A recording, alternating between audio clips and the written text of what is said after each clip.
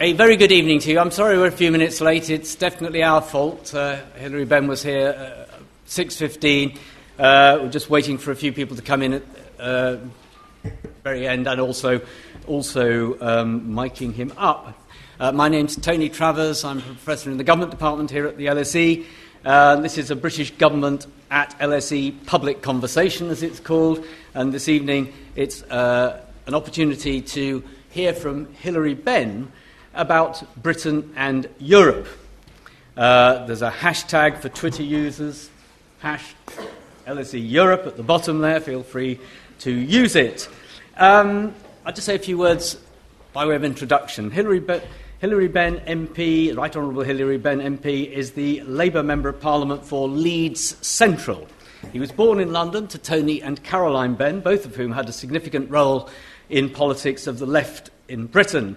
He was a member of Ealing Council, deputy leader of the council in the late 1980s, and then went on to roles in the Association of London Government and the Association of Metropolitan Authorities. Following the 1997 general election, Hilary was appointed as Special Advisor to David Blunkett MP, then Secretary of State for Education and Employment, and became the MP for Leeds Central after a by-election in 1999. In government, he served as International Development Secretary, as a Minister in the Home Office, as Secretary of State at the Department for the Environment, Food and Rural Affairs, and as Shadow Leader of the House of Commons and Shadow Secretary of State for Communities and Local Government after Labour lost office in 2010. He's currently the Shadow Foreign Secretary, and this evening will say a few words by way of introduction about Britain and Europe, and then we will start a conversation on the stage and then open it out so you can continue it. So, ladies and gentlemen, Hilary Benn.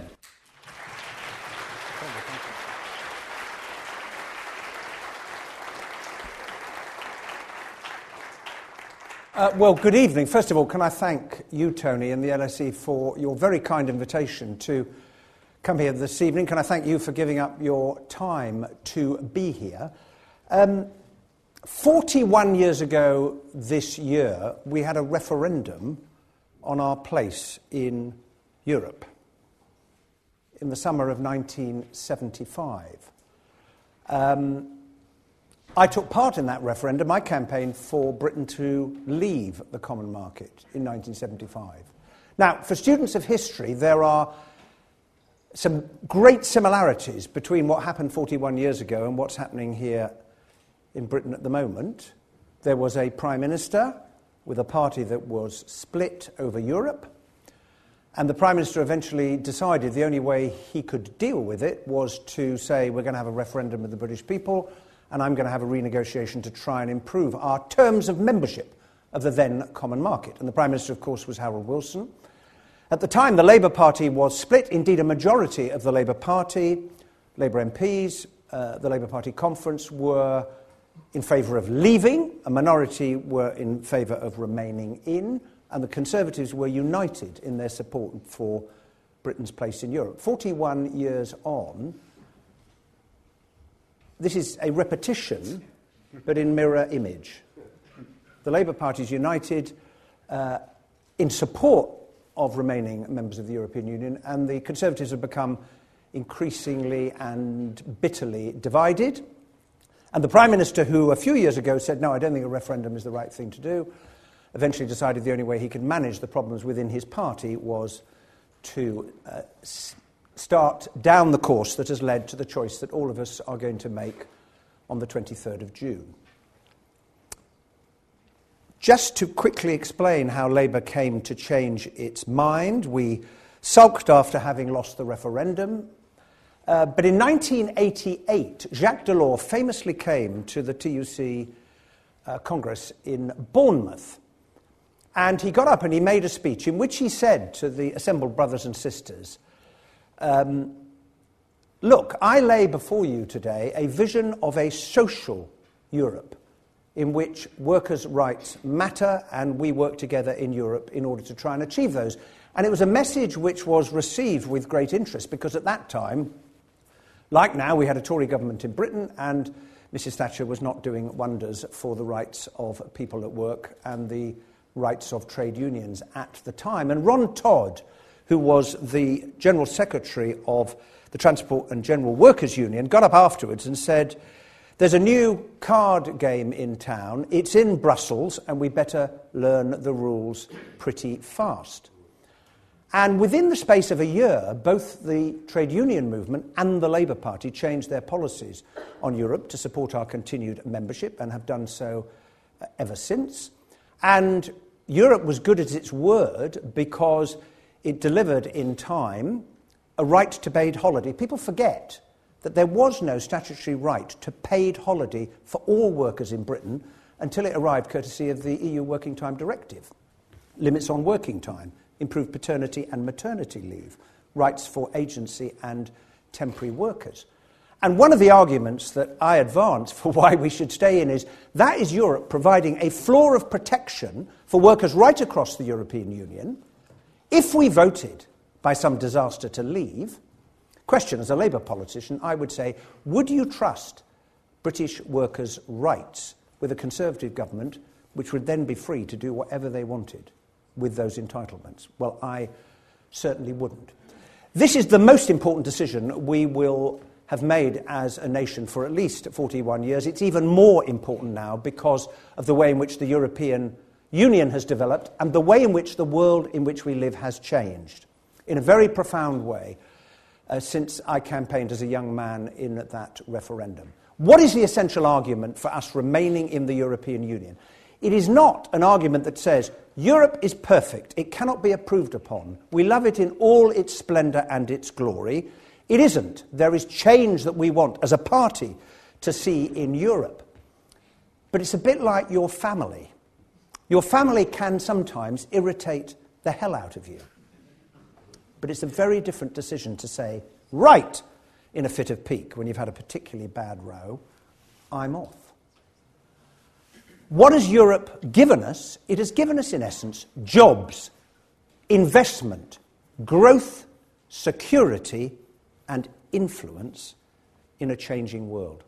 And that, at its heart, is the argument for remaining members. We're not arguing that Britain could not survive as a nation outside, but it will be better for jobs, investment, growth, security, and influence in the world if we remain members.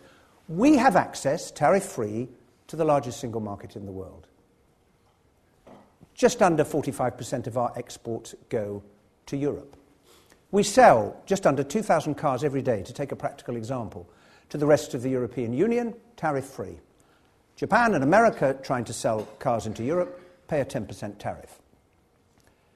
Now, the first question that we need to ask those who are campaigning for us to leave is a very simple one. Will you please explain to us what our trading relationships will be with the largest single market in the world, 500 million consumers on our doorstep, representing a quarter of global GDP? Will you please explain to us what trading relationship will replace the one that we have at present? And the honest answer is they cannot provide a response, partly because they can't agree amongst themselves. There are some who say, well, we could be like Norway. Well, Norway indeed has access to the single market, but for that privilege it has to pay a sum of money to the EU budget that is almost the same per head of population as we pay. It has to agree to free movement of workers. It has to accept the rules relating to being part of the single market. The only difference, compared with our position, is Norway has to accept the rules, but it can't make any of them because it's outside the club. We play a part in making those rules because we are part of the European Union. And it is why the Norwegian Prime Minister has said, well, I really wouldn't swap what you've got today for what we've got, because it's not a very good deal, is it? Or they say, well, we can negotiate our own deals in the world. Well, Boris Johnson talked about Canada recently. It took them 7 years. And one minute he said, yeah, we could be like Canada and negotiate a deal, and the next minute he appeared to be saying, well, perhaps Canada isn't the best example. My argument's very simple. We have the best possible trade deal with Europe because we're part of the single market. We have access to 53 other markets in the world because of the trade deals that the European Union has negotiated, including deals either current or in the process of being negotiated with 90% of Commonwealth countries. Hence the argument, oh, we can't trade with the Commonwealth because of the EU, is frankly a bunch of rubbish. What would replace it? And this is not an academic question. because they can't answer it. If you can't answer the question, it creates uncertainty. If you're in business, what does business hate? It hates a number of things, but one of the things it hates is uncertainty. And this is a decision that will have very serious consequences for people's livelihoods, their jobs. Because that car industry example, and think of all the investment that has come into Britain because we have access to the single market. The British car industry, which looked as if it was on its way out, has recovered, in part because we're in the European Union. So that is the argument on jobs. Secondly, on security, we live in an uncertain and a changing world. The fact that Europe stood together to say to President Putin, after he undertook his adventure in Ukraine, this is not acceptable and we will place sanctions upon you, and they are still there, helps to protect Ukraine and helps to protect our own security. The fact that Europe played a part in negotiating the Iran deal, Cathy Ashton, a leading role, Federica Mogherini, towards the end of the process. The fact that Europe is cooperating in a naval operation off the coast of East Africa, Operation Atalanta, to try and deal with the problem of piracy, I didn't know until someone told me, it's run out of Northwood in northwest London. It's an example of European nations working together. The fact that we have the European arrest warrant means that when one of the four gentlemen who tried to blow up Londoners 2 weeks after 7/7, their plot failed because their bombs didn't go off, and he hot-footed it to Rome. He was brought back under the European arrest warrant to face justice here, was tried, convicted, and is serving a term of imprisonment. That helps to ensure our security. And the third point I'd make is about our influence in the world. Now, the Leave campaign appeared to suggest because our sovereignty has been weakened, we are somehow diminished as a nation. I just tell you on the basis of my experience as a cabinet minister, both as the International Development Secretary and as the Environment Secretary in the last Labour government, I have seen with my own eyes the importance of Europe standing together to try and bring about change for the better in the world. In the run-up to the Gleneagle Summit in 2005, the fact that the nations of Europe agreed new commitments on aid and debt relief for the poorest countries in the world had an impact in persuading others to do the same when we got to Scotland. The fact that Europe has turned up time after time at the global climate negotiations and said, here is our offer on the table, instead of 28 different offers, here is what we are prepared to do, and look at the progress Europe has made in reducing its greenhouse gas emissions since 1990, while at the same time the economies of Europe have grown considerably, is a demonstration, both of them, of how we need to work with our neighbours if we are going to deal with the challenges that we face in the world, whether it is the refugee crisis, whether it is climate change, or security. We are stronger. We have more influence in the world as a nation because we are part of the European Union, as well as being in the Commonwealth, part of NATO, and a permanent member of the UN Security Council. And the final point I want to make is this. If none of those arguments convince, just reflect on this one thing. Why did Europe, as we call the European Union, why did it come into existence after the end of the Second World War? Because those who founded it reflected on the slaughter and horror of the Second World War, the First World War. Those of you who have visited the graveyards in France and Belgium, and you walk down those lines of beautifully tended gravestones, the flower of 2 generations of young Europeans of your age who died. My uncle, Michael, in the Second World War. My great-uncle, Oliver, in the First World War.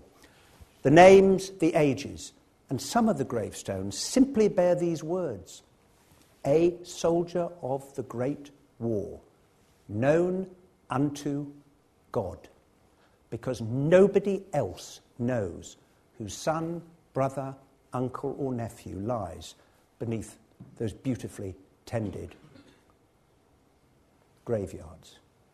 Now, if that isn't an argument for honouring what those who founded the European Union did, they brought to an end and have demonstrated in the 70-odd years since that what was the previous experience of Europeans, century after century of conflict and war and slaughter, and they realised by politics, the means by which we are able to transform our lives and our world, they said if we bring the nations together economically, we can make future conflict in Europe unthinkable. And they succeeded in that aim. And one of the problems in our society today is we have a tendency sometimes to take the world as it is today for granted and assume it was ever thus and it always will be so.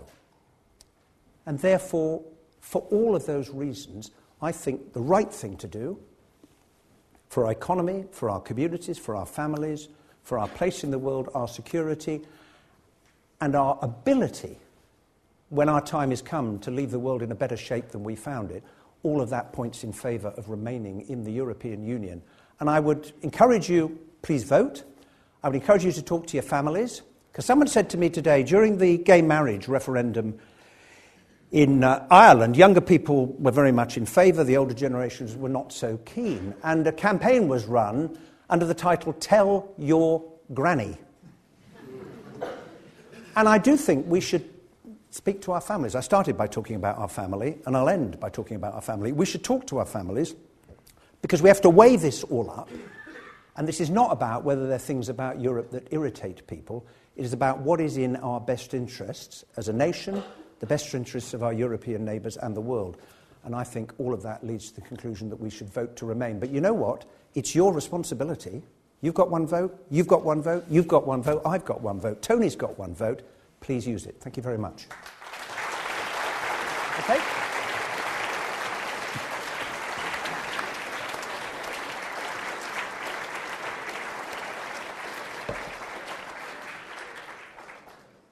Okay. Now, you've made a very clear case there for the reason that people should vote to stay in the EU, or Britain should vote to stay in the EU.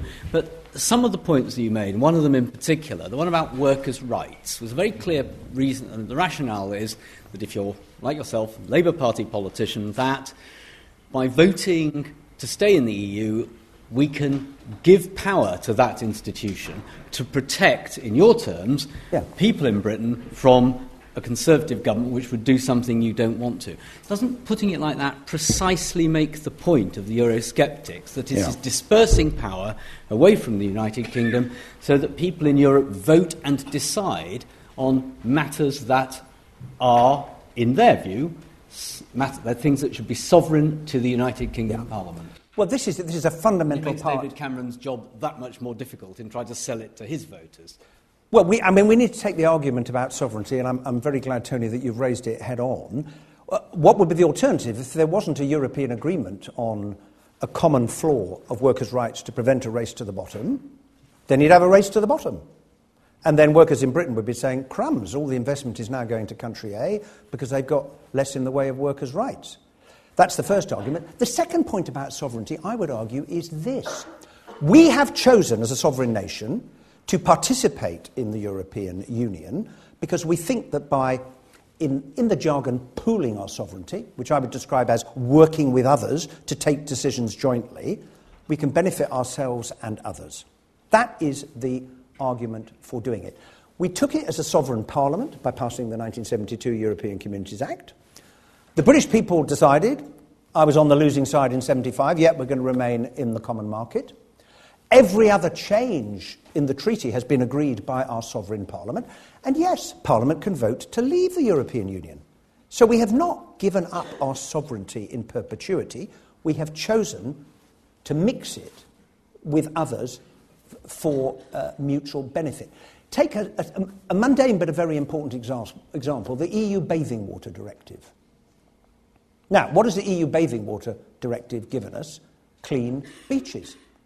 Now, I sometimes think that some of the Leave campaigners are longing for the day in the past when sovereign British sewage was able to flow onto the beaches of Cornwall, travel across and end up in Brittany, untrammelled by European legislation that prevented their free passage.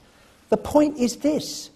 Have we benefited by working together as Britain and France and all the other European countries to improve French beaches and British beaches by saying we're going to set standards about how much sewage we let out into the sea. Have we gained from that? Of course we have. The fact that next year when you go to Europe and you use your phone, you won't pay any roaming charges is because we have shared sovereignty with other European countries to make that happen. There are lots of other examples that we could give. It's sovereignty for a purpose, and the question is whether you think the benefits of sharing the sovereignty have been worth it or not. And the final point, and I would make, in a sense, my voters in Leeds might say, I don't think much for sovereignty in Leeds. We've elected a member of Parliament who's committed to voting to get rid of the bedroom tax, but blimey, we find all those other members of Parliament we don't elect, the Tory ones, have decided they're going to keep the bedroom tax. What happened to sovereignty in Leeds? The fact is we are the United Kingdom, we've agreed to pool it, and for particular purposes we've agreed to do the same in Europe. And the question is the benefits, because you can have an academic argument about it, but do you think it's the right thing to do? My argument is it is the right thing to do because look at the benefits it's brought us. OK, moving on to the Labour Party. I mean, you're the Shadow Foreign Secretary, and there's research that shows the role of the main opposition party in a referendum of the kind that we're about to hold is important, because if the Prime Minister is out on his own, one party is out on its own, it's very different if the party that's normally in opposition to them is alongside them.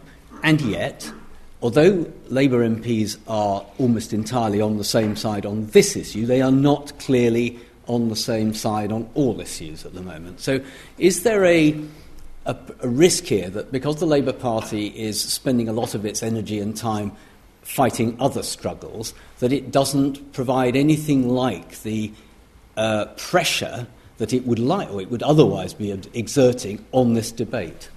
Well, I would say there's only one struggle that matters for the party that I'm proud to be a member of between now and the 23rd of June, and it's the subject that we're discussing tonight. Look, there are lots of people in the Labour Party who take the view, that's why I use the example of workers' rights, that this is something we feel very strongly about. There was a time when the Tories were thinking about trying to weaken workers' rights in Britain as part of the renegotiation. Now, the trade union movement and the Labour Party said to David Cameron and Philip Hammond and others, I really wouldn't do that if I were you, because it's not going to help us to win a referendum in favour of us remaining members of the European Union.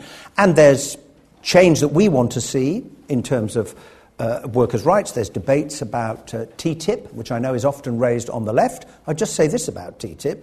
I mean, we're not going to accept, as the Labour Party, any agreement that in any way damages our ability to run a publicly owned national health service. But I tell you what, the European Parliament isn't going to accept that either. And using the same analogy that I used a moment ago about workers' rights, imagine we leave and then we want to negotiate a trade relationship with the United States of America as a sovereign, independent United Kingdom. Do you trust David Cameron to protect publicly run services in reaching a trade agreement with the United States of America? Well, I would seriously have my doubts about that. So actually, being in Europe, both because of the collective negotiating strength that we have got and the fact that we have directly elected representatives in the European Parliament who've been doing a grand job on this, that is a good protection for us. So we're working a slightly different side of the street, I think is what I would say to you, Tony, because we have, of course, big political disagreements with David Cameron and the Conservative government on a whole range of things. We reach the same conclusion in the end, but we come from different routes, and I think that is the strength of our campaign, and Alan Johnson is leading it. He's a great spokesperson on behalf of the party, and we have drawn the conclusion that we should have the Labour In for Britain campaign. We will argue our case with Labour voters and would-be Labour voters and people who voted Labour in the past but may not have done so recently, and the Conservatives will argue in the way that they do. In the end, those who are campaigning for Remain want the same outcome because we agree that it's better for the nation, albeit interpreted in different ways, for us to remain in. So I think you will see that voice increasingly loudly expressed over the remaining days and, just under 3 months of the campaign. And including from the Labour leader and the Shadow Chancellor, whose Yes. views in the past have been substantially different from those you're expressing. They are both very clear. Whatever they have said in the past, they're both absolutely clear, as are all of us, the Shadow Cabinet United, the vast bulk of the Parliamentary Labour Party. We are campaigning to remain in the European Union. And if you look at speeches that Jeremy in particular has made recently, that is crystal clear. And finally, and I'll open it up to the audience after one more question from me, and that is,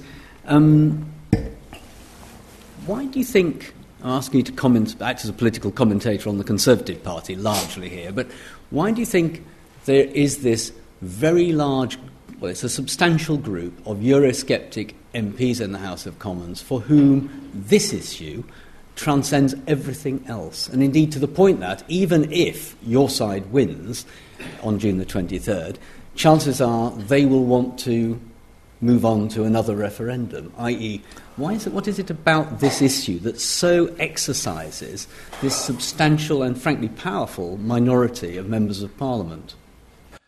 Well, I don't think we're going to move on to another referendum. Crumbs. One every 41 years is quite enough for me, I would say. You don't think they'll just go away, though, do you? I mean, if we vote to leave, that's it. But if we vote to stay, the Eurosceptics surely are not just going to say, well, that's it, we give up.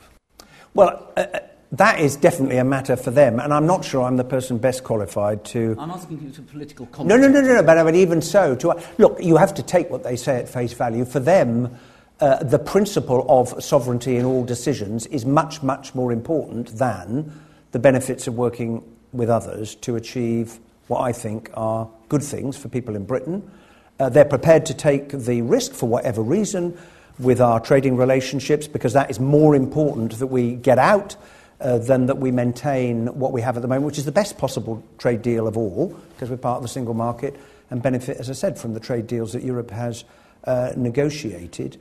But it is interesting, and others may be better qualified, to explain why the Conservative Party has made this journey, passing the Labour Party in the middle, that we've gone this way and they've gone that way.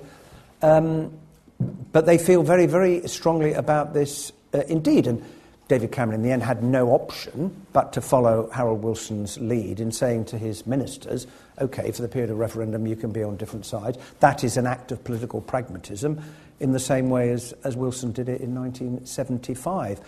They think other things are more important. That's what I would observe, but I think they're wrong. OK, right. Let's open it to some questions from the floor. We'll always have plenty of questions from the floor. Right, I can see one gentleman's hand there, green shirt to start off with. And chap over there next, dark jumper, yeah. Right, Martin Chew, just an interested observer. Interested in your views, slightly off the subject, I expect, on referenda or referendums. Whether you think... I think it's gone particularly wrong because of the migration crisis hitting, and I'm very pessimistic about the vote because of that. I think the population are more likely going to be voting about that than on any other argument. Yeah. Can I ask your views on the general concept of referenda and how good they are as a political device? Yeah. Okay, great question. And we'll right. Just take one more and then we'll come back, yeah.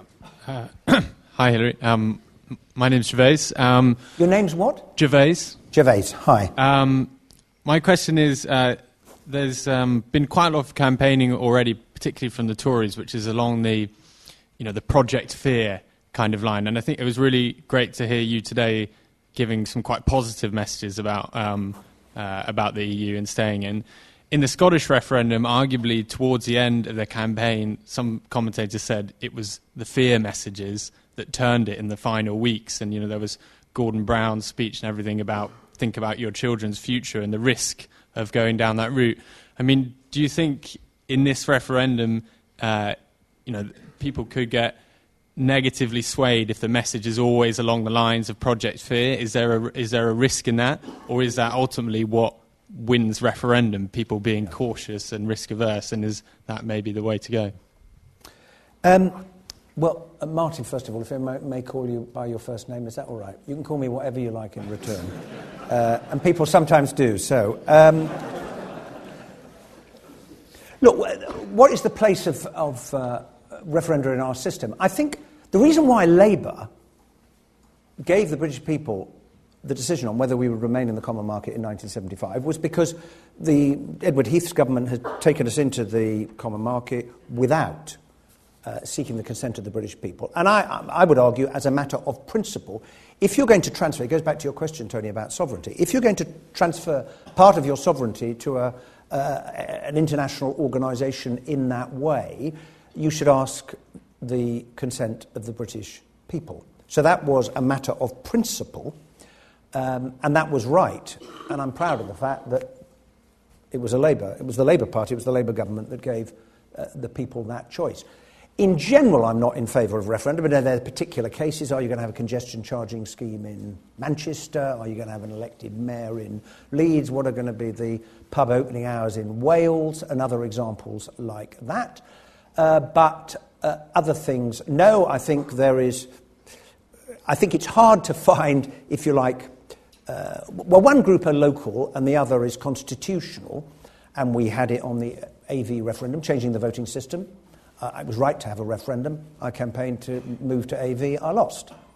Indeed, having lost in that and having lost in 75, I'm hoping I'll be third time lucky in this particular case. But more generally, no, because I think you elect members of Parliament to take decisions. We are representatives and not delegates. I don't get elected and then say, right, my brain is completely empty of all thoughts. Could you just tell me what to think? But you could hold me to account and you can kick me out. And that's the way our democracy works. You're absolutely right about the impact of migration and immigration on this referendum. And obviously the refugee crisis, as it has affected Europe, bearing in mind that the vast bulk of those who have fled the horror of the civil war in Syria have ended up in Turkey, in Iraq, in Lebanon, where the population has increased by 25%. That is like 16 million people coming to live in Britain. 16 million people. And Jordan, which has 630,000 registered refugees. And in Britain, what have we taken? Around 5,000 Syrians have made their own way to claim asylum. And at last count, the government had offered a place to, I think by Christmas, it was 1,000 vulnerable people, and look at Germany and so on. And as we sit here now, I don't know if the summit in Brussels is still going on. I suspect it probably is. The thing is that free movement is two-way. Those who come from Europe to work, they contribute more than they take out. They help to pay for things. They've contributed to the operation of the economy. There's lots of Brits who go and work in other European countries, students who go to travel and to study, Brits who've retired to Spain. So it works both ways. The refugee crisis, we need strong international institutions if we're going to deal with that. Now, the real lesson for me is, how can the world be more effective in dealing with horrors like the Syrian civil war? Because you want to try and prevent that rather than deal with the consequences. But you have put your finger on that. I just make this observation. If anybody thinking of the refugees fleeing persecution, that if we leave the European Union, having arrived at Calais, they will suddenly say, oh, crumbs, Britain's left the European Union. Oh, we better turn around and go somewhere else. I mean, they're not going to do that. Because it doesn't matter whether we're in or out. When it comes to refugees, we helped to create the 1951 Convention. We have a long and honourable and very proud tradition in this country of giving people shelter from persecution, and that will continue, and long may it continue. Gervais, I call it Project Fact rather than Project Fear, because it seems to me it's perfectly reasonable to say to people, right, this is what we've got now, and it's the argument I made earlier, here's what we've got now. You need to ask those who are telling you to do something else, okay, so what's the alternative going to look like? And they can't answer it. It is very reminiscent, you mentioned the Scottish referendum, of the currency issue. Because after the political parties not in Scotland said, well, you won't be able to use the currency even though you say you want, Alex Salmond suddenly turned up one day and said, I offer you not one, not two, but 3 different potential alternative currencies. But he couldn't say how any of them were going to work. And in the end, the polls show there's a sort of 20-ish% who are absolutely solid for staying in. There's around 20% who absolutely made up their mind they want to leave. And then in the middle, you've got leaning in, leaning out, and those who say, I'm not entirely sure. And some people will go in, I think, to the polling booth and say, I don't like everything about it, but is this really a sensible thing to do? Is it the moment to be taking a step into the unknown and to uncertainty? I mean, you look at the figures. I wrote these down because they were really striking. Now, you may say, well, business would say it, but of the polls that have been done, there's not a single survey of business opinion that has shown anything other but that businesses based in Britain want us to stay. The Chambers of Commerce, it was 2-1 in favour. The IOD, it was 2-1 in favour. The engineer employers, 8-1 in favour. The Society of Motor Manufacturers and Traders, cars we export, 8-1 in favour. The CBI, 10-1 in favour. The Federation of Small Businesses, which is in effect a lot of individuals, so it was really a poll of their individual opinion, because they don't tend to employ large numbers of people, 5-4 in favour. Now, that matters. They're in favour of remaining in for a reason, because they're businesses, they don't like uncertainty, and the decisions they take about how many people they employ, what investment is made, affects all of us in our communities. So I think it's perfectly reasonable to say, you've got to weigh what we know about what we've got now against uncertainty, because that's what the choice is, and I think argue then that the evidence is we're better off, and then if you can persuade people by other arguments, then we'll use all of the ones that are going to work, in all of the sizes and all of the colours. Okay? Thanks. Okay. Gentleman there, and woman there, I can see, with glasses. Sorry to I had two questions. My name is Adam Somerset. So I couldn't quite... What's your name? My name is Adam Somerset. I'm a visitor from Wales. I had two questions. Yep. One was historical. I was wondering to what extent... You mentioned the Jacques Delors speech, which I remember well. I was wondering to what extent the presidency of Roy Jenkins, the Labour Party, of the Commission, had in affecting the mood within the Labour Party and shifting the rather narrow agenda of the EEC. And the second question was that I was actually the very first generation to be beneficiary of membership. In the summer of 1973, I couldn't find work and hitchhiked to Berlin and found work within 5 hours. My reading of the referendum is essentially the over-50s wish to take away the rights of this audience to move and work within Europe forever, irrevocably. And I was wondering why the In-campaign had been hesitant in actually, you've mentioned it yourself, in actually emphasising this, essentially taking away the freedom of movement. Before you hand the microphone on, I'm going to come to you in a moment, but I think the gentleman too along also had his hand up, so let's do him, and then we'll... Woman at the back, sorry, it's my fault. Yep. I'm Hem Agrawal, visiting from India.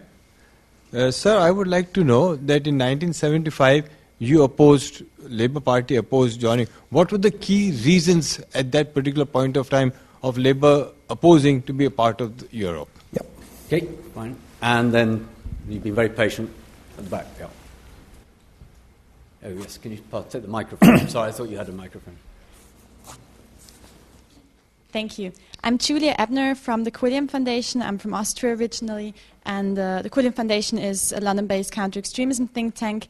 And coming from that perspective, I'm mostly researching into the European search for a common counter-extremism strategy. So coming from that perspective, I would be very interested in hearing your views on how EU membership impacts Britain's security, and especially the threat that comes from terrorism, and how that would influence European coordination in counter-terrorism, but also counter-extremism efforts, so both on the sharp end, intelligence sharing, and on the soft end and prevention of terrorism. Thank you.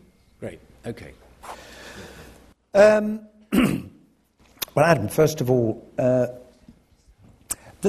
the thing I would say about Roy Jenkins from a Labour perspective, because you asked the question about how it impacted on the Labour Party, of course, Roy Jenkins had been the leader of the Group of 69 who voted with Edward Heath to take us into the common market as it then was through the European Communities Act. Now, the view at the time of the majority of the Labour Party was not terribly well disposed towards Roy Jenkins because he'd done it. And I suppose I mix my answer to you with my answer to your colleague who's sitting to your left. What was our argument at the time? It was about sovereignty, so I'm familiar with the argument. But we also thought it's a capitalist club, basically. And thirdly, there was an argument that if we want to make progress, well, we can do it at home. We can pass all these laws ourselves. Now, the reason why the Delors speech and the experience of the Thatcher government had such a profound impact is because people in the Labour movement and the trade unions realised, well, what about the period when you haven't got a Labour government and a Tory government is doing bad things to you and your rights? And then people's eyes were opened to the advantage of working with others to secure rights that then no subsequent government can take away because they have been agreed at a European level, people pooling their sovereignty to decide that that is going to be the case. And look, as I've got older, I've changed my mind on the issue. I understand much better now why Edward Heath was so passionate about us joining Europe. It was because of his experience in the war and before. I mean, and he wrote about it. And he was true to himself. He'd seen what fascism had done. He'd been through the war. And like Jean Monnet and Robert Schuman, he said, you know, this is really something that is good to do to prevent the horrors that I, as he put it, you know, I have seen with my own eyes. And the world has changed too. It really has. The second thing I would say is that it's a very interesting way that you've put it, and I suppose it would be part of my Tell Your Granny campaign, because it's important. Because who is the referendum result going to affect more than anybody else? Well, you know, anyone, all of you here, because in whatever many years' time I'm not going to be around, but you are. This is about your future, your opportunity, the future of your children. And I think it would be to betray the legacy of those who founded the coal and steel community originally, in the interests of bringing peace to the continent of Europe, to say, well, never mind that, we're off. And as an island nation, take the example of climate change, we are an island nation. We're surrounded by the sea. If we don't deal with dangerous climate change, scientists tell us, the sea level's going to rise. Now, that's going to affect us. It's going to affect Bangladesh, the coast of China, lots of parts of the world. It is in our national self-interest to tackle dangerous climate change. Why would you want to walk away of cooperation with your neighbours that gives you the best chance, both of Europe doing something about it and persuading other countries around the world to shoulder their responsibility and play their part too? Why would you want to do that? Because if the ultimate logic is lots of separate countries doing their own thing, it weakens our ability to deal with conflict. It weakens the chance we have of tackling climate change. Why would you want to do that? And it's an argument that we must make with some passion, because this is it's not just well, I've counted on this side and counted on that, well, on balance, maybe. Some people might do that. But there are really strong arguments as to why it is our interest, and we need to have a conversation between the generations, because you are right, younger people are much more likely to vote to remain, and as the age graph goes up, older people... ironically, in some sense, because they're the ones who have the memory from their parents, as I do, of what happened in the Second World War. So we need to get out there and say, look, this is going to affect me. And it gives you, as young people, talking to your parents and your grandparents, to say, now, please think about us and our future. This is not about turning the clock back. We cannot go back to the past. We can't rewind the dial to 1957 and say, well, everything was fantastic there. It wasn't. We've made a lot of progress, and things are better in many, many respects in our society. We need to think about the future. This is not a vote to say that we are unhappy about what's happened in the past. Anyway, that's how I'd express it. Now, security and terrorism and extremism. Well, I think just... by definition, standing together as a group of nations enables us to cooperate, to share information. I mentioned the European arrest warrant and allows us to use our soft power in the world, and the sanctions against Ukraine are a good example. The sanctions against Burma. Look what's happening in Burma now with the election. And although the Constitution prevents Aung San Suu Kyi from actually becoming the leader, there's no doubt who's in charge of that country now. So it is a power for good. In a world in which we need all of the international institutions that we have to work effectively to deal with those three big challenges. Because whether it is people moving around the globe because of climate change, and I have met people who upped sticks and moved in the middle of a drought because it had stopped raining where they were living. And they pitched up away, and they were living in these benders made of twigs bent into the ground, covered with scraps of rubbish that they had taken from the town rubbish tip. That's what people do when they are desperate. If it stopped raining where we lived and we couldn't feed our families, you know what? It's what we do as well. People fleeing conflict. You don't, as a parent, I've got 4 children, put your children in a boat and take the risk of travelling across the waters, especially the winter waters between Turkey and Greece, if you are not desperate to escape the horror. And thirdly, people moving in search of a better life. Why is working with countries for them to improve their own development, good governance, peace, stability, economy, investment, growth, jobs, income, education for girls? Why does that matter? Because that is going to help more people to prosper in the land in which they were born rather than having to flee somewhere else in order to find a better life. These are the great challenges of this century, and it seems to me self-evident that you're in a better position to deal with those if you cooperate rather than separate. Okay, right, loads of hands. We're warming up. Good. Up here, one over there. Is that it? Yes. Yeah, so, there, yes. Brown, yes. Oh, sorry, it's 2. Take you 2 on this row here together. So just where you're standing, yes, those 2, and then over there. Hi, I'm Sam. Thank you very much hi. for coming to speak to us. I just have a quick question. As you say, the EU is like any family, not perfect. I was wondering if you were Prime Minister and you got to go to Brussels and renegotiate a new deal, what would you like to see be reformed? Thanks. And if you want, yeah. Hi, my name's Nina. I have 2 questions. The first one is about how, if you think Alan Johnson is doing a good enough job at capitalising on Labour's united front at a time where a lot of the media focuses on Labour divisions, and whether in general, this is the same question, whether in general the Remain campaign is actually doing enough, because so far it seems quite feeble in comparison to the kind of Brexit campaign, which is very much in the headlines, and what they could do more to... You've given quite an inspiring speech, but I don't see much of that passion widespread in the Remain campaign. My second question is, as Europe is moving in a more kind of right-wing direction with the rise of populist groups and the rise of actual populist governments as well, do you still think that it will offer the same checks and balances on our Tory government, or will it actually become more right-wing than us and remove humanitarian aid and those kind of commitments? Okay, well, let's take those 2, and then we'll come over to you next. So if you want to come, bring the microphone down, but if you could answer those 2. So over to there.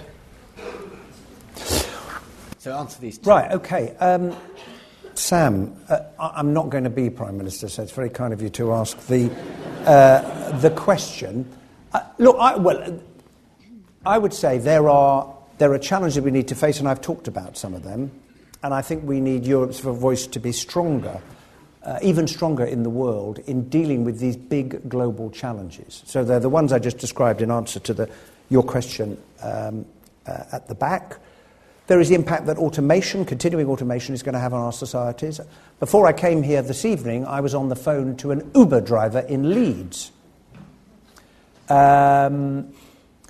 who they're currently taking a legal case against Uber because, in effect, they say they are working for less than the minimum wage. Now, there's an interesting legal argument, which I'm not qualified to comment on, about their precise employment status. But what was the distinction in the past between black taxis in London, hail on the street, With Uber, you've sort of got a kind of hailing. You're just doing it by pressing your phone, and then if there's an Uber driver near, it's the same impact because they turn up pretty darn quickly.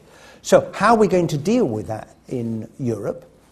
Issues like 0 hours contracts, which works for some people and are very exploitative for other people. So further progression on social and employment rights is one thing that I would like to see, since you kindly asked me.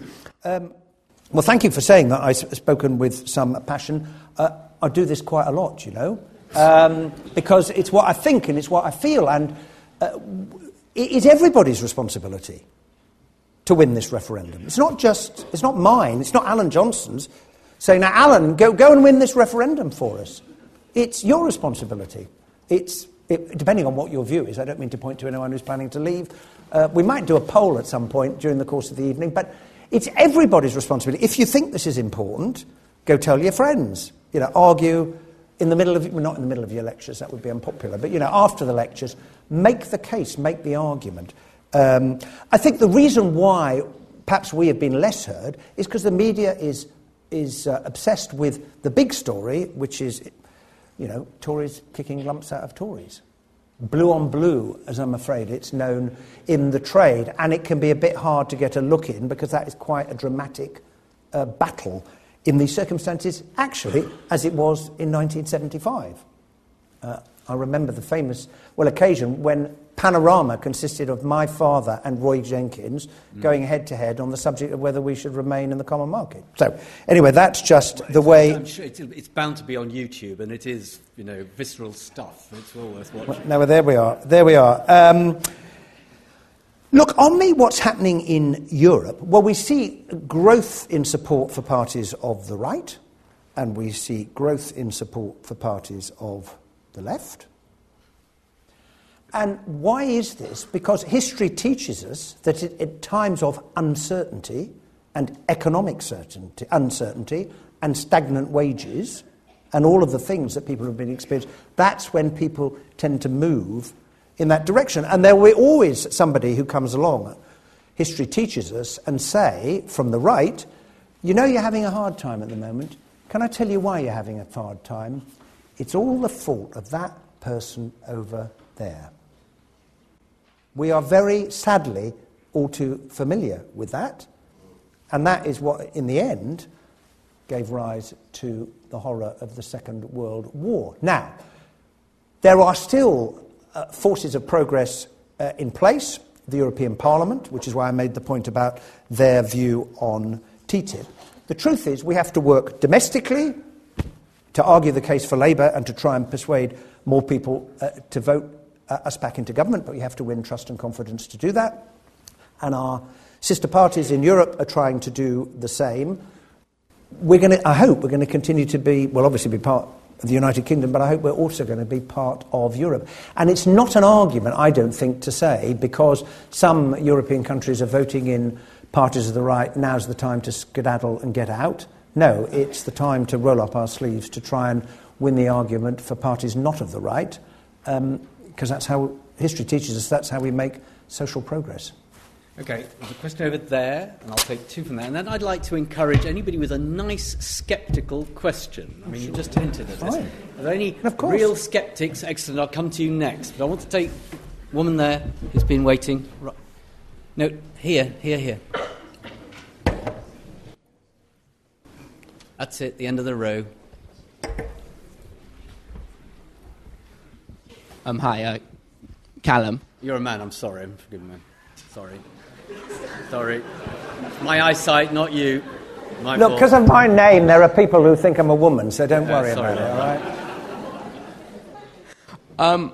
I wanted to ask, what do you think that if Labour were to get into government, do you have worries that what happened to Greece with the bailout and how they tried to fight austerity and they were sort of stricken down by the ECB in Germany and insistence on austerity?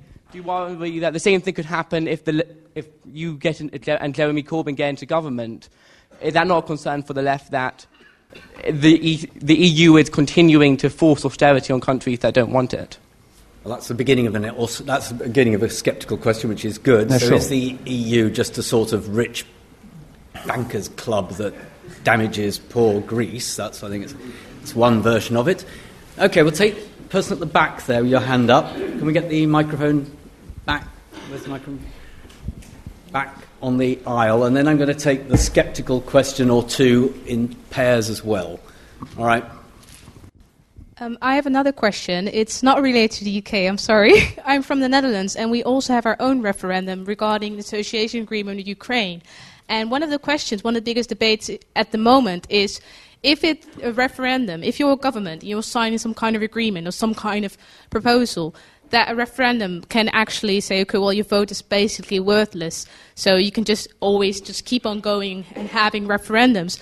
If you take the perspective now of the in-and-out referendum, do you have any concerns that say that the referendum is won with like a small margin for Remain, that people will try to instigate another referendum, and what we will do with the credibility of the UK when it's negotiating about any agreement possible? So that was my question. Can I add to that, which I think is what happens if this is a 50.01% vote either way? I mean, either way. Shall I take? Well, let's. Since you just asked that, we'll take that, and then I'll come back to your Greece bailout question. Look, in politics, one vote is enough, and a result is a result. Now, that doesn't mean that the argument will go away. It was in '75. It was basically 2-1, so it was very, very clear. But I genuinely don't think there will be a great appetite on the part of the general public, even though those who voted to leave, who have lost, to say, yeah, let's do it again. I think there is a difference, in part, between this is a referendum with a real consequence. This is not a vote in which people vote to leave and then think, oh, we'll get a better deal. This is like the Scottish referendum. You vote to leave, we're out. That's it, we're going. And all of the consequences that flow from that will come to pass, all of the uncertainty. With treaty change referenda, because a number of European countries require there to be a referendum to approve treaty changes, the history of Europe has been, and this is why the leaders of Europe are so averse to agreeing treaty changes, is because not everything about Europe is wildly popular with everyone. I sometimes have said, if there was a treaty change which was to replace the word a with the word the, and that was put to a vote, some people would say, well, let's just send a message to Europe. We're a bit grumpy about this, that and the other. Let's defeat it. Because it's about something else. But people know the following morning they're still in the European Union. And they've sent a message. And that is why it's proved increasingly difficult for European countries to get treaty change through. I'd make one other point about Europe as an institution, and I suppose it would partly answer the question that you asked earlier about if I was Prime Minister, which I'm not going to be, is the challenge for Europe, and I think for a lot of international institutions, is this. There is the necessity of international cooperation, because self-evidently it's the only way we can deal with some questions, but there's also a thirst for greater devolution of power. Now, I'm a Leeds Member of Parliament. I'm passionate about the devolution of power to the Leeds City region, because I think we can do a better job of the decision-making than it all being concentrated in London, because England, despite the changes we've seen, remains a very, very, very centralised country. There's been devolution to Scotland, Wales, restoration of London self-government, but England has not had that experience. And therefore, international organisations, it seems to me, we've got to balance the one with the other. It's the debate about subsidiarity, as it is described, because if people think, well, a decision is being taken there that doesn't really need to be, well, then I think it can undermine faith in the institution itself. And I'll give you a practical example. When I was the Environment Secretary, the European Union wanted to pass a soil directive to handle the way in which we deal with soil. Now, when I last checked, soil doesn't have a tendency to sort of up sticks, move across a European frontier and go to another European country. What was really behind it? Environment ministers from some other countries knew they'd never get legislation through their own parliaments to deal with contaminated soil, so they wanted Europe to legislate. Countries like Britain, France and Germany, we already had a system, and we didn't want what we regarded as onerous and unnecessary obligations that would arise from the soil directive, and in the end we were able to block it. So for me that was an interesting example of where subsidiarity didn't apply, but I think the Commission is now beginning to get the message. Am I worried that we would find ourselves in those circumstances? No, because the principal reason why I say no is we're not in the euro. And it was the last Labour government which, in my view, having been a member of it, very sensibly said, we're not joining the euro. And was that a wise decision? You bet it was a wise decision. Now, there are lots of ins and outs of what has happened in Greece, and of course, from the point of view of the German population in the end started saying to Angela Merkel, we seem to be giving the Greeks a lot of help, a lot of money, and the Greeks were thinking, well, the Germans are really doing us down. Now, we can go into the history of the terms on which they joined, had they really met the terms for the euro, their tax collection policies, and lots of other things. But no, to answer your question directly, no, I'm not worried about that. OK, now I want to try a couple of Eurosceptic questions. There's a man at the back, looks very... And do you want to do Eurosceptic? Very good. OK, man at the back. Right, go on. Hi, thank you for your talk. Hi. What's your name? Oliver. Oliver, hi. Hi, Hilary. That's the spirit. Yep. Well, wait for the question. OK. So there's lots of short-term economic reasons for staying in the EU. Yep. It would be good if I think you could address perhaps the fear-mongering rebuke which is made that the arguments for staying in the EU are purely made on the short term.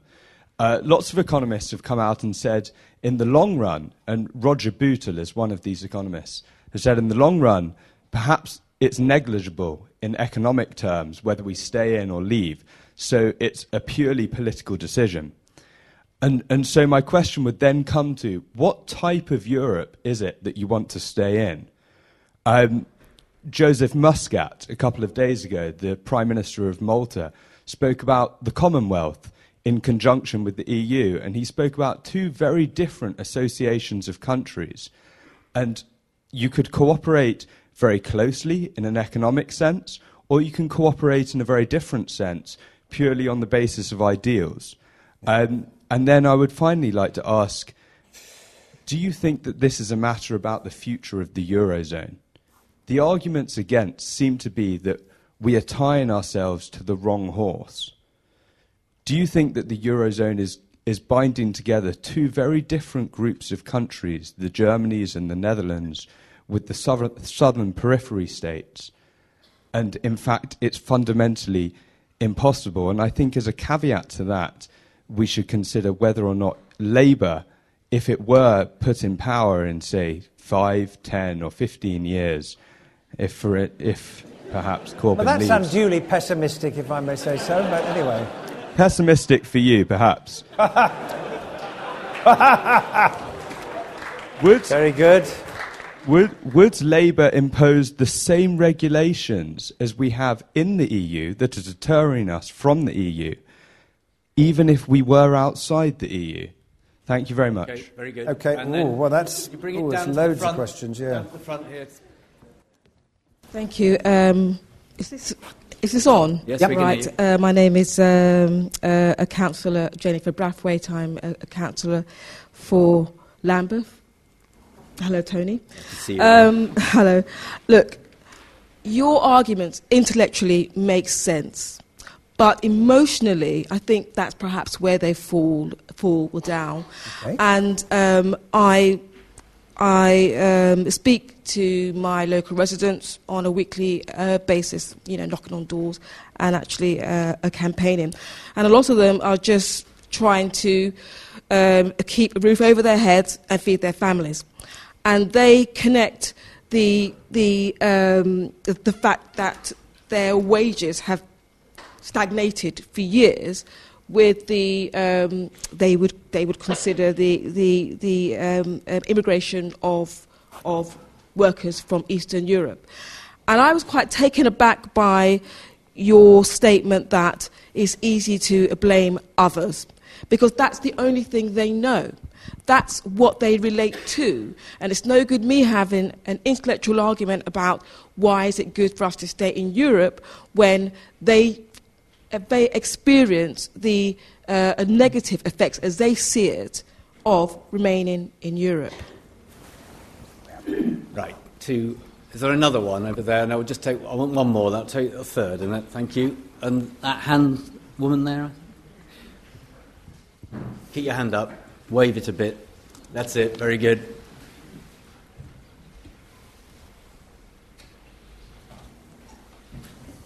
Hi. Is this on? Yep. My name's Kat. I fundamentally disagree with pretty much everything you've said. So you probably saw me shaking my head and thinking no. So I sort of, thought about what sort of question I could ask that really would touch home. I really believe in the free market, so a free market with the EU would be great. Any free market with any country would be great. But it does concern me that the Labour Party, which is supposed to be the Socialist Party, is actually in line. And you have quoted this, so you have discussed, different businesses supporting staying in the EU. Yeah. By different businesses, we are talking a lot about the large banks, the large corporations, who are pro-EU. So does it not concern you or anyone else in the room that the Labour Party, so the Socialist Party, is actually in line with large corporations? Okay. Right. Well, am I allowed to ask you a question? I don't mean to put you on the spot, and you don't have to answer if you don't want to. But tell me your reasons why presumably you're going to vote to leave. Right. So I actually can't vote. I am an EU immigrant. All right. So how will you? Okay. How will you encourage others? How will you encourage others to vote to leave? Whether you vote or not, your views count. Yeah, every view counts. Else. Go on. How would you? So I came here just after the 2006 wave of migration. My family, who have decided to move here, have stayed here since then, and all of us are largely Eurosceptic. So we would prefer a system whereby we stay on a points-based system or a system where we apply for visas and we are treated equally as other members of the society and we are treated equally as other immigrants in this country. So that's kind of... Right. Okay. I don't think... Did your family come from, presumably not from another EU country? Yeah, from Eastern Europe. So you took advantage, in the proper sense, of free movement to come to the UK, but you're not in favour of carrying on with it? No. Because I believe that it works on a completely discriminatory basis to those outside of the EU. Now, well, that's a very selfless argument. Whether you can or can't hold me accountable for the actions of my parents in coming here, so you'd like more global migration, in effect, on the kind of equal terms with EU migration? Absolutely. I'm not against migration. Okay. I'm completely for migration, but on equal terms for everyone. Okay. I don't see why I'm a more valuable member of society here than a doctor from India. Okay. I don't think it's not a competition between the two. And since you mention doctors, I mean, if you look at our health service and look at the range of countries within the European Union and outside the European Union who are helping to provide us with health care from all over the world, and that is a great thing. The rules of the club are free movement is part of Europe. It's part of free movement, part of the common market in 1975. Some people forget that. In voting to remain in the common market in 1975, people were voting in favour of free movement of workers because it's been a founding principle in those circumstances. And I certainly don't see it as two classes of migrants. And I say that as I am the son of a migrant. My mother, that you mentioned at the beginning, Tony, came from America. I say this on the doorstep sometimes when people question me, and I get a slightly funny look because they don't quite understand what I'm talking about when I say I'm the son of a migrant, but I am in those circumstances. Now, Jennifer, you've raised an absolutely fundamental question because I have the same conversations to the one that you have. And now, you described it as an intellectual argument. I see it as an intensely practical argument because jobs, growth and investment is practical. And just responding to your other point, why do I think that business is important? Because I look at the people in my constituency, where do they work? They work in the public sector, but they also work in business. It gives them jobs. It gives them income. Do we want business to do well, to create more jobs, more better paid jobs? Do we want investors to come in to our country and to our city? Of course we do. Burberry, a great global brand, is building a brand new factory in the heart of my constituency in Holbeck, and it will export all over the world. It will move workers from elsewhere in Yorkshire, but it will create 250 new jobs. Now, as a Labour Member of Parliament, I'm ashamed in saying, well, I think that's a great thing, because I want the young people who live in my constituency to share in the prosperity of the great city that is Leeds. I want more people to share in that prosperity, so I don't feel embarrassed at all by saying it is in the interests of my constituents, our community, our society, that business prospers, and the fact that business says we're going to prosper more if we stay in the European Union is, to me, a very strong argument for staying in. Now, you are right about the stagnation of wages for some people. I got into a cab a year ago at Leeds Bradford Airport and started asking the guy who was driving how things were going, and he said to me, I'm now having to work more hours a week because there's another bloke in the cab behind me who's prepared to do it for less. So you're right. From his point of view, this is the cold wind of competition, and it has been not good for him. But there are other reasons why our wages have stagnated, and that is to do with the global economic crash. And look, I would say this about the global economic crash. When banks were offering people mortgages for 5 to 6 times their salary for 120% of the value of the property, question, who was to blame for that? Was it the bank or the building society for offering? Was it the person for taking it? Or was it the government for allowing it to happen? And I think the honest answer is all three were responsible. And we were particularly badly hit by the global economic crash because we were particularly dependent on the financial services industry for tax revenue that was generated. So when the whole ship went down, we had a bigger difficulty to deal with, but I would say also in an unashamed way that the action that the last Labour government took to protect people's savings, to keep people in their homes, by bringing forward the mortgage interest support, and in the end, when we left, the economy was actually growing. Anyway, that's just a small advert, because history has been rewritten subsequently about what happened, and if we'd taken the advice of David Cameron and George Osborne, if you want a recession to turn into depression, you'd have followed their advice in those circumstances. The other thing I would say is we need to address those issues that your constituents raise. For example, if you've got employment agencies that are only employing from other EU countries, well, I'm afraid that is not right, and it should be stopped, and that was in our election manifesto. The reason we introduced a minimum wage, last Labour government did it. The reason we campaigned for a living wage is because we want to see everybody's wages, particularly at the bottom end, improve. We're now having a debate in our society, and rightly so, about the way in which all taxpayers are subsidising low wages. Why is the housing benefit bill £23 billion a year? Because many of my constituents cannot afford to pay the rent, feed their families, because of the level of rents and the level of their income. What is that a powerful argument for?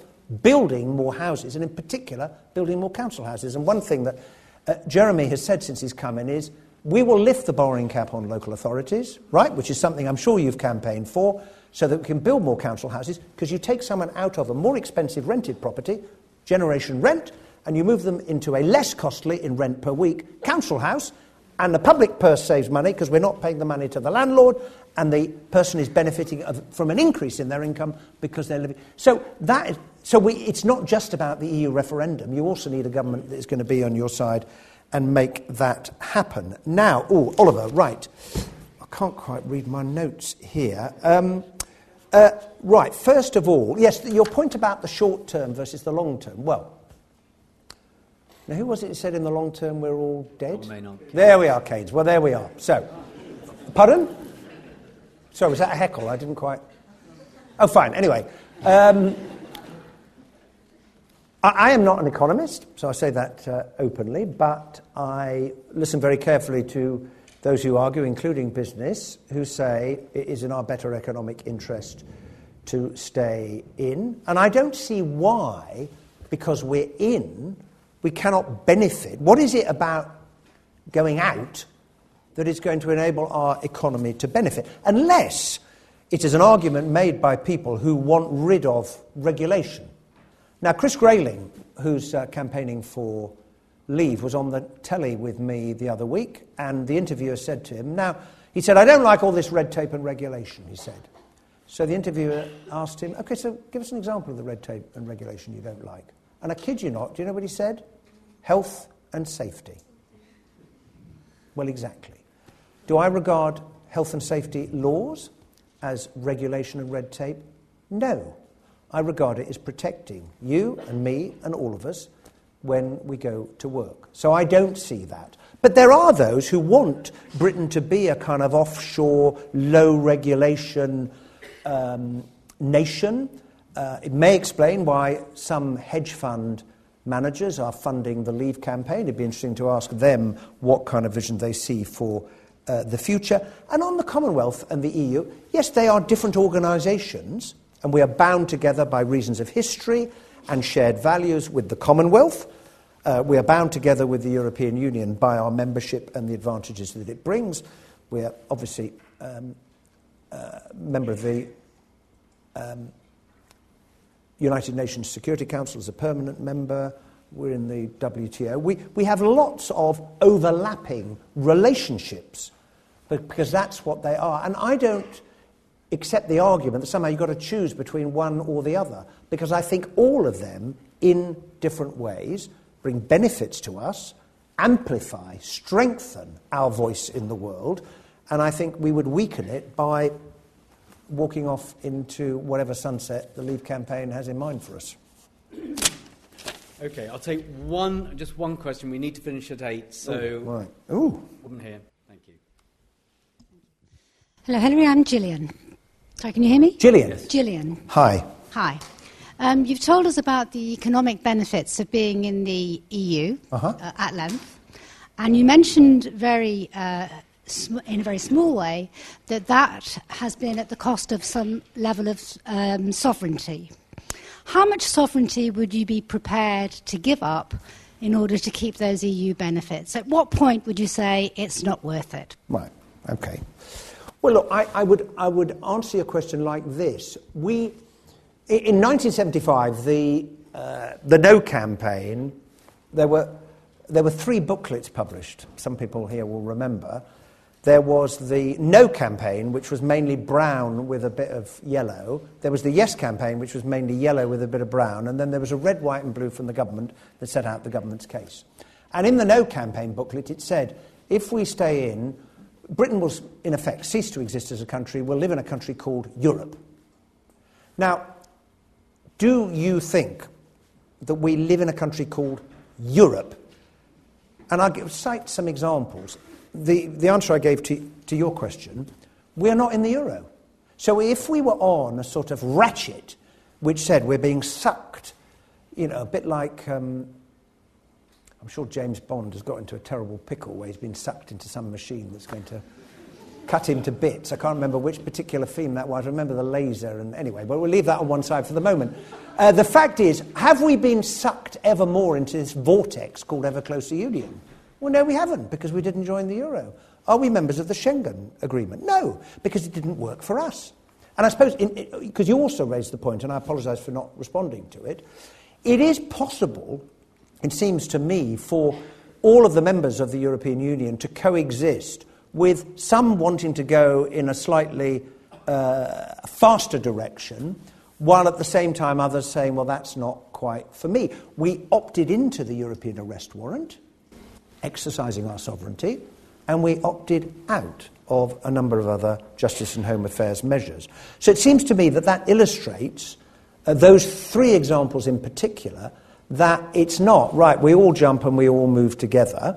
We are able to express our independence and our sovereignty in those respects, but for the other things, we have chosen to do this. Now, I suppose it's a hypothetical question in the end, because it depends what the EU would propose to do. But I think what we have at the moment works in our interests for all the reasons that I tried to express in my remarks right at the beginning. And since this is the last question and this is my last answer, are you all going to vote? Good. Right? No, just checking, because there's... Because there are some people who say, not sure, don't know. This really, really, really, really matters, and it is about your future. So if you feel that we should remain, go spread the word. We live in a democracy. If you think we should leave, well, then go and argue your case. May the best argument win, and I hope it's remain. And thank you very much for coming this evening.